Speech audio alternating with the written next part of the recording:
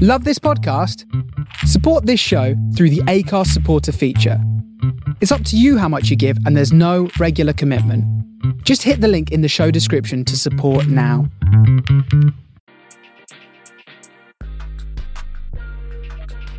Welcome to the Swell Suite, everybody. Happy MLK Day. Hey, Glennis. Hey, happy MLK Day to everyone and to you and to all that did service today. Yeah, absolutely. There was a big march on the mall today. Oh yeah, I saw a lot of different colleagues of mine down there through Blacks in Government and some classmates as well. So, yeah, But I was kind of iced in. Oh no, same. Yeah, I'm glad the weather, was good enough for them to take the stroll, though. Exactly. It was windy. Yeah. It was windy out there. Well, we have a really special guest today, and she's going to make our lives a little more exciting. So, so we have Sarah from Galen, Glen. She's a winemaker. Hey, Sarah. Hey, thank you for having me. It's my privilege to be with you both. Of course, of course. Oh man, are you in your tasting room? I am in our tasting room. Oh, that's exciting. Okay. Oh, wait. So do you live on the property? Yes. I do live on the property. Oh man. Good and bad. Wow. Nice. Because I'm looking at your background. I'm like, wow, bubbly blanc and bubbly rosé. Those would be awfully tasty right about now. Yes, they are. So Sarah, introduce yourself to everybody and tell everybody what you do. I'm Sarah. I'm from Galen, Glen Winery, and we're in Andrews, Pennsylvania, which is just about an hour and a half north of Philadelphia. We're a small family farm winery. We have about 20 acres of vines and produce about 6,500 cases of wine. I'm our winemaker. My husband is he oversees everything, and our daughter is our wine grower.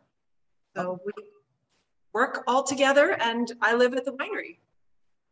So I met Sarah initially a few years ago during a Pennsylvania wine tour. And I don't remember if you were the first or second stop, but all I remember is we can stop here. This wine is so good. This is like the best Riesling I've ever had. This is my first time having Pennsylvania wine altogether. And I was so impressed. Your wines were spectacular. Oh my gosh. And then I had some sort of Riesling in one of your caves. Oh my God, that Riesling was so good. So kudos to you. You guys do great work. Your wine is delicious. Thank you. That's really kind of you. So do you grow a lot of different varietals, or do you just specialize like in Riesling, or which grapes do you? What do we grow? So we grow, let's see if it's a test, if I can name all 10. We grow Riesling. Yeah. We have a diverse portfolio. So we grow Riesling, Gruner Veltliner, Gewürztraminer. Then we also have a little bit of Vidal and Cayuga. In reds, we have Cabernet Franc, Cabernet Dorsa, Zweigelt, Blau Frankisch, and Chamberson. Oh, nice. Yeah. Nice. So a lot of German grapes. German wine, right. Yes. Yeah. We specialize in the Germanic varieties, correct. Oh, excellent. And do you do single varietal? So out of all 10, do you bottle all them 100% of those grapes, or do you use some of those just for blending? Some are used just for blending. Yeah, we don't bottle them all varietally. So for example, Zweigelt and Cabernet Dorsa go together in a red blend called Red German Bastards. Red German Bastards. Oh, nice. I know. So we planted our third Red German Bastard last spring of last year. But the name refers to when our daughter came back after about 10 years away, I'd say, oh, where are you headed in the vineyard? What are you doing today? I'm going to work on those Red German Bastards you and Dad planted. Well, I was in Europe. Why did you ever plant them? I'm like, oh, So you don't like them. They're very challenging to grow. You've seen leaves on grapevines. Well, the leaves on these are about the size of a dinner plate. They're immense. So there's removal challenges. They're twisty. They require some extra effort. So when we were thinking about the wine, I said, I think I'm going to name it that. And she said, no, that'll never get through the TTB. Approved. So that's the wine. So we have bottled Zweigelt as a varietal, and we also have done it in a rosé, but now this wine has become very popular. So I don't know. You never know what the future brings. Always in the cellar, there's something exciting to figure out. How cool is that? Yeah. So tell us a little bit of like the story of like how you even got into wine and why German was the style that you guys went with. So my husband worked for a company based in Germany, and we traveled to Germany, but not to the most beautiful wine growing regions, but to a region that's kind of similar to here, rolling hills. And everyone thinks that's what inspired us. No, his best friend got married and sent us wine from Hawaii. So this is back in the 90s, and it turns out it wasn't pineapple wine, but it was white wine. And I said, hey, wait a minute. If there's wine in Hawaii and your family farm, which is where our winery is based, it looks like the part of Germany we had just traveled to. So kind of putting those two things together, we were inspired to start the winery. So our winery is on his family property. It's in the family from the late 1830s, but the winery is new. It's only here since 1995. So that's what's got us started, a little trip to Germany. And of course, the wine from Hawaii, which was not pineapple. That's awesome. So what did you guys plant first? We actually planted Chambourcin. Some of those vines are still here today.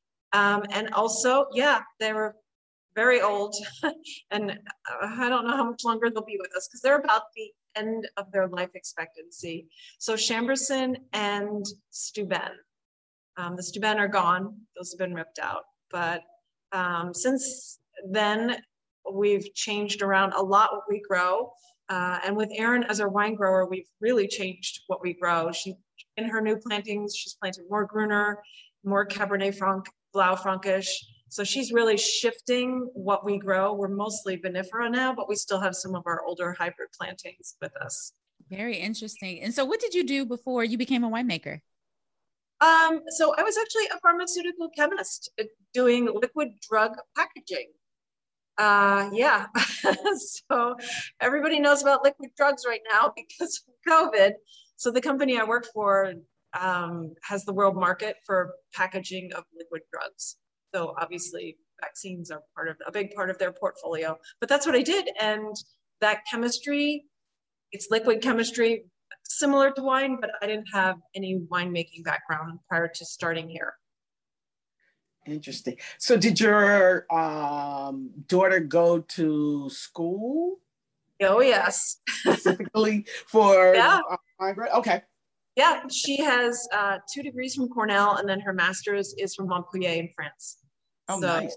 Yeah, she's much more educated, much more traveled, has been and done a lot of fun stuff. So hopefully you will get to meet her. She's always wine all the time. And likes to, people ask, well, she helps in the cellar, particularly with blending and sort of transitioning our style, but she's outside. So even in this cold, wintry, awful, dreadful weather, she's outside pruning. And so she likes to be outside. Wow. So about this time in the winter, so what goes on in the cellar right now?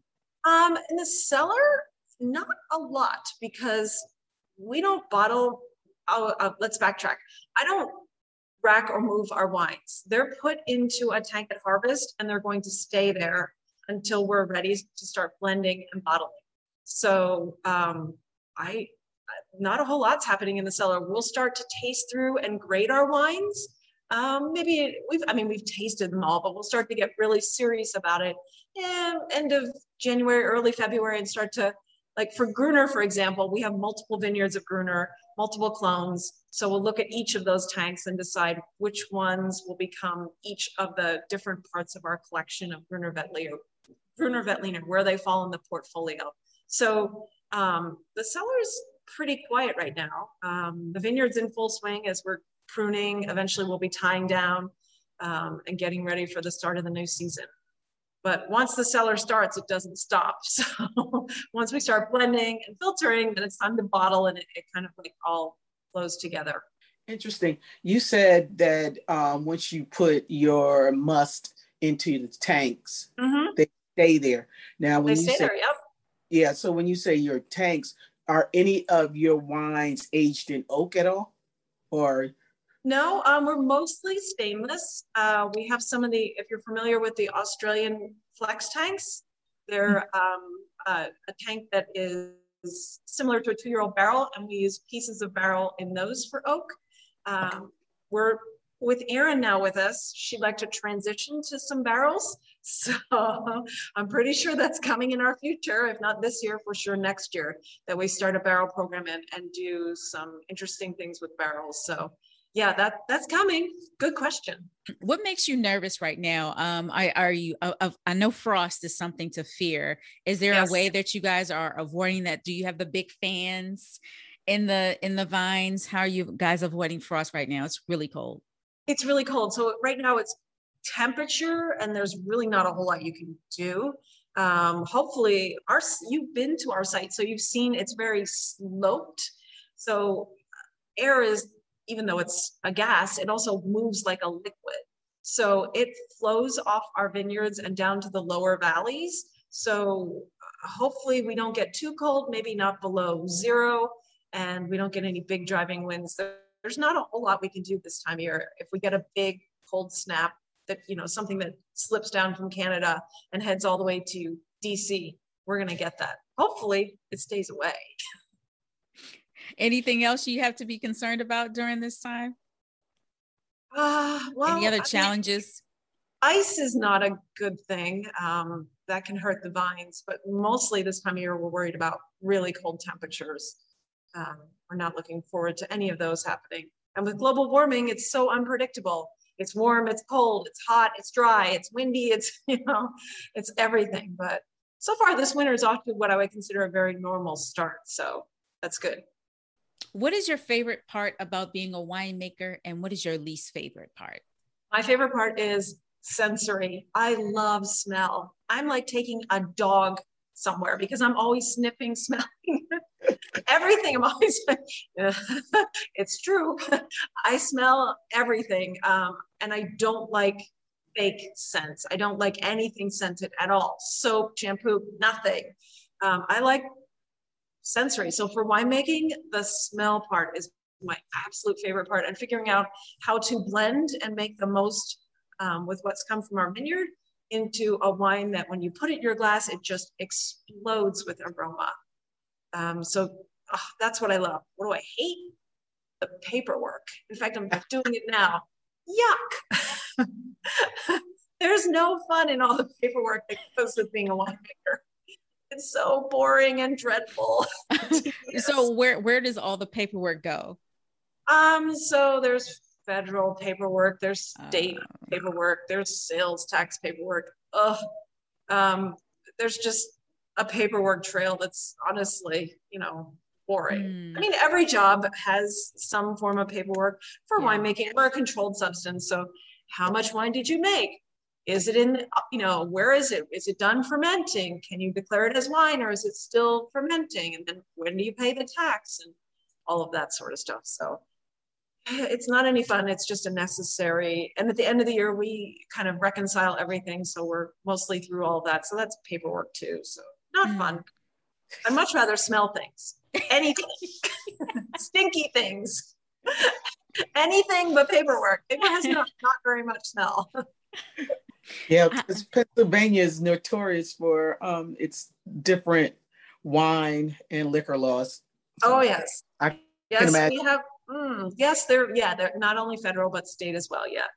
They're unpleasant, but part of being in Pennsylvania. How have you guys been doing during the pandemic? Has that affected you at all? Um, well, in Pennsylvania, we've had a lot of rule changes. So our tasting room, I now say I need a map to know what is where because our bar has been changed. Tables, chairs, like everything has been rearranged and shuffled. I can't, at one point we did takeout out of windows. I mean, well, we couldn't have people. So I feel like we now, because everyone comes here with different expectations, we now have ways to offer you multiple experiences depending on how you feel about COVID. So I feel like that's kind of been settled in. The hardest part, we have a lot of restaurant partners. So that was really hard to watch as they closed or went to takeout or couldn't, we're in Pennsylvania, so they couldn't sell wine. There were just all these crazy things that happened. So now a lot of them are back and strong and doing really well. So that's been exciting to watch them rebound, and some of them have reinvented. So that's been really, really nice to help and watch and support that. So yeah, COVID is here. So the state did not adapt or adjust a little bit during this COVID time for like restaurants, and I guess more to say like restaurants, because in Maryland, I know restaurants they had takeout. So beer and wine could be takeout as well. So did Pennsylvania not allow anything like that? Was it just food, or did these restaurants just close because of volume? They didn't get as much traffic to them. It was probably a combination. And for takeout, you had to have a special license. And well, how do you get a license during COVID? You can't. Yeah. So yeah. Okay. But a lot of them, they did allow to go mixed drinks. So there was the clever ones and the creative ones made it work. And, most of our partners are back and stronger than ever because they figured out how to, just like we did, how to adapt, as challenging as it was. Yeah. So it's life now. For those who don't know or have never had Pennsylvania wine, what can you tell them about Pennsylvania wine? Pennsylvania is diverse. So I don't think Pennsylvania it's a big state. So I don't think one wine can sum up Pennsylvania. So I think if I was a guest visiting Pennsylvania, I'd look to wherever I was visiting to kind of guide them. We're a little cooler location, so we specialize in aromatic whites, cool climate reds. South of us, it's a little warmer. So you're going to have bolder whites, maybe some of the Bordeaux varieties, and bigger reds. But I think Pennsylvania right now, if you maybe say one word, diversity, because it's a big state and there's lots of different regions. And we're a young wine growing state too. So we're trying to figure out what works. And as we explore that, there's a lot of fun diversity. Excellent. Excellent. So we just have a handful of closeout questions. They're pretty fun. Oh, good. Yes. I like fun. So it's only 5. And the last one is just for you, but we'll answer all of them together. Okay. First question. Okay. What is your favorite small talk topic? Well, this is not going to come as a shock. I like to ask people, what wine region do you like to drink from? Oh, nice. And yeah, because I want to hear, where do you like, and you can name anywhere in the world. So where do you, what wine region? And, I don't drink just our wine. I drink a lot of other wines. So I just had this conversation with a restaurateur, and it was really fun to hear, like, he liked very different wines. And that's a way to learn. And also my favorite topic, wine. Wow. Liz, what about you? I think mine kind of rolls into the other. So I think it starts off with travel. And my travel rolls into, somehow it goes back to wine because I did a lot of traveling to wine region. So so travel. It's the start of my small talk. Yeah. When I worked in the tasting room, my small talk always started with the weather. And I mean, that's an easy one. And so weather can also turn into travel, which turns into wine. And then mine always ends with food.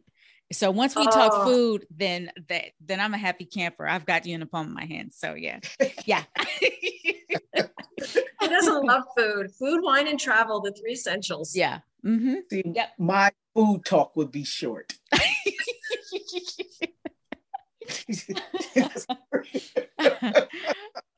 Okay. When was the last time you said, I don't know what I'm doing?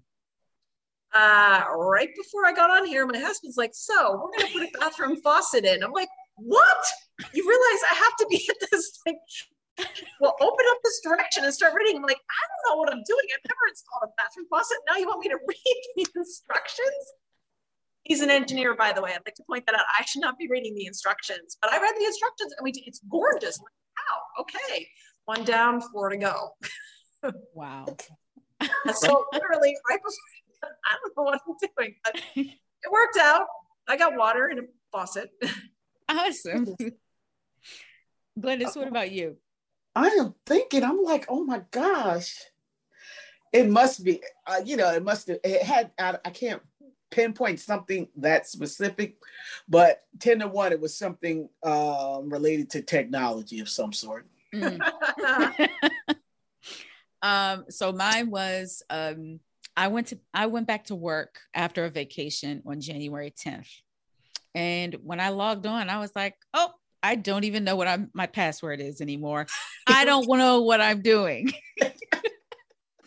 I had so many emails. I was completely lost. I was like, you guys are going to have to give me a few days because I don't know what I'm doing.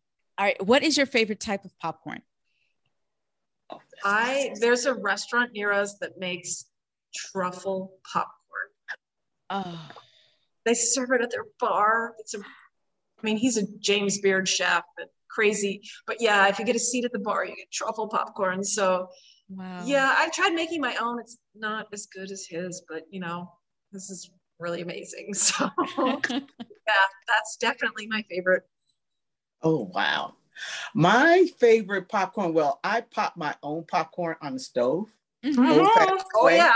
Absolutely. A little bit of oil, kernels. Shaky shake. Shake, yep. Yep. Like if you put it to mine, like old Jiffy, but it's not the Jif container. We make that too. But I add, when you mentioned truffle, what I use is Trader Joe's has this garlic salt grind combo, which is so good seasoning. And I put that on everything. So I put that, black pepper, and I have a garlic truffle seasoning that I put and shake it. And that's my combo. That's my favorite popcorn. Send me some right through the... I just had a whole thing last night. I'll probably pop some tonight as well. That sounds really good. Yeah. To watch Bachelor. So my favorite is probably Garrett's with the cheese and the regular mix. Oh, the cheese and the caramel mix. Yep. So I have to eat them together. The Chicago style. I have to eat them together. So wait, what's this? It's Garrett's popcorn. It comes in a big tin. And so they make all different types of popcorn, but you can get several different kinds in one tin. So I get them all mixed. So I get the caramel, the cheese, and the regular all together. And I have to eat each kind together. So that's my favorite. Yeah. Yeah, that's Chicago mix. Yeah. Well, you had the regular, that's a different, but the Chicago, the caramel and cheese is their classic Chicago mix, which is, and it tastes so good. It's if you get it fresh in Chicago out of Garrett's. Mm-hmm. Yes. Sweet and savory. Exactly. Fattening as hell, but it's good. Oh, it's so good though. It's so good. And Trader Joe's had a version of that. And I got hooked on it. I don't know where it is now. I haven't seen it in a while, but they also had like a Garrett style bag popcorn. It's pretty good too. I'm glad I don't even go down that aisle. I don't do it because I have no self-control. It's a trial. Let me stick with I know how many calories in the popcorn. I pop on my stove and that's it. Okay, next question. What was your first purchase in 2022? So it's a tie. I had to buy a new iPhone. My iPhone is really old. Okay. But so that's, I bought the new, it's all, and then I bought an old-fashioned pipette bulb. So okay. High-end technology and really old squeeze like you had in Chem Lab, because I do a lot of my own lab analyses at the wine cellar, and my daughter is I call her my lab rat. So she said, the rat is quitting unless you get me a new 1985 pipette bulb, because that's all you know how to use because you're old. So from Amazon, I bought an iPhone and a pipette bulb. Oh my God. I don't know. This in the house thing, I'm always buying something. Yes. I would have to go in here and look to see, go on my bank account or the credit card statement to see what's the first thing. Mm-hmm. Oh my God, the first thing in 2022, this 19 days, I probably bought something every damn day. I don't know. So but another question could have been, what was the last thing delivered to my house? And that okay, well, tell me that. Tell us that. Christmas pajamas for next year because they were on sale at Gap. Just got them off the stoop. See how easy that was? Very smart. Very, very smart. So I bought a few things at the new year. So I bought a pack of pens because I ran out of pens working at home. And then I bought a really big thing of quinoa because I couldn't find any in the grocery store. And I bought my favorite brown rice ramen. I couldn't find that either. So I found those 3 things on Amazon and that was delivered. So yeah, not very exciting at all, but I like the pajamas. Yeah, right. I had to buy matching, a set for me and a set for my mother. So I'm like, okay, there were 2 cute sets. And I was like, oh, let me get one of each for me and her. That's such a good idea. Get them now while they're on sale. Yeah, it's a really good idea. And we had one of our staff do their whole family, all like extended family, I don't know, 20 of them in Christmas pajamas. It was the cutest. Yeah. Like I should tell her, buy them now. You gotta buy 20 pairs. Buy them now. Yep. Really cute. They look so cute. I saw a picture of them all. So good idea.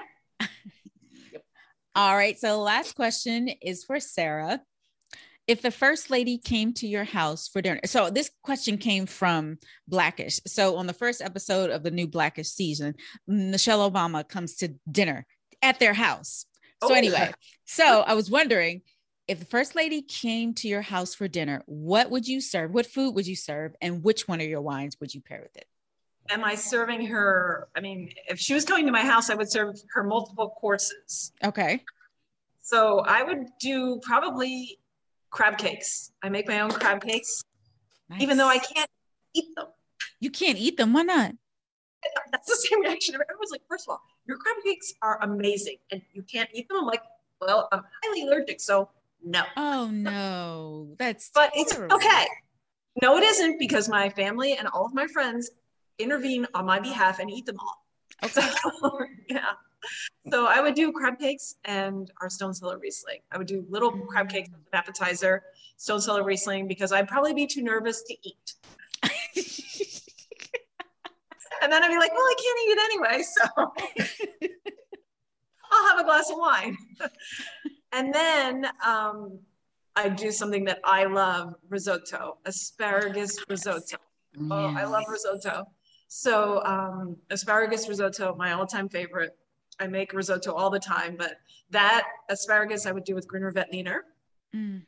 That would be kind of the main. And then for dessert, I think I would change it up a little bit. We have an Amish cheesemaker who does an aged goat cheese.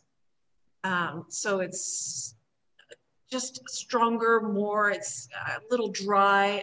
And I like that with Cabernet Franc. So instead of sweet for dessert, Cabernet Franc and goat cheese. Oh, nice. Very nice.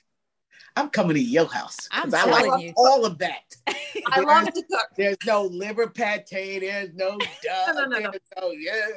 We can do that. No. Don't change up the menu. Don't change up the menu. That's fine. I like the way you. Okay, we can. Please. I love to cook. Oh, that sounds so really good. Yeah, it does. Yeah, I love to cook. That's. So who do you? Okay, I know that question was for you, but I have a second part to that question. So since you're allergic to the crab, most chefs taste their food before they put it together, before they serve it. So you have a taster for your crab cake? I do, but I'm always auditioning other tasters. Okay.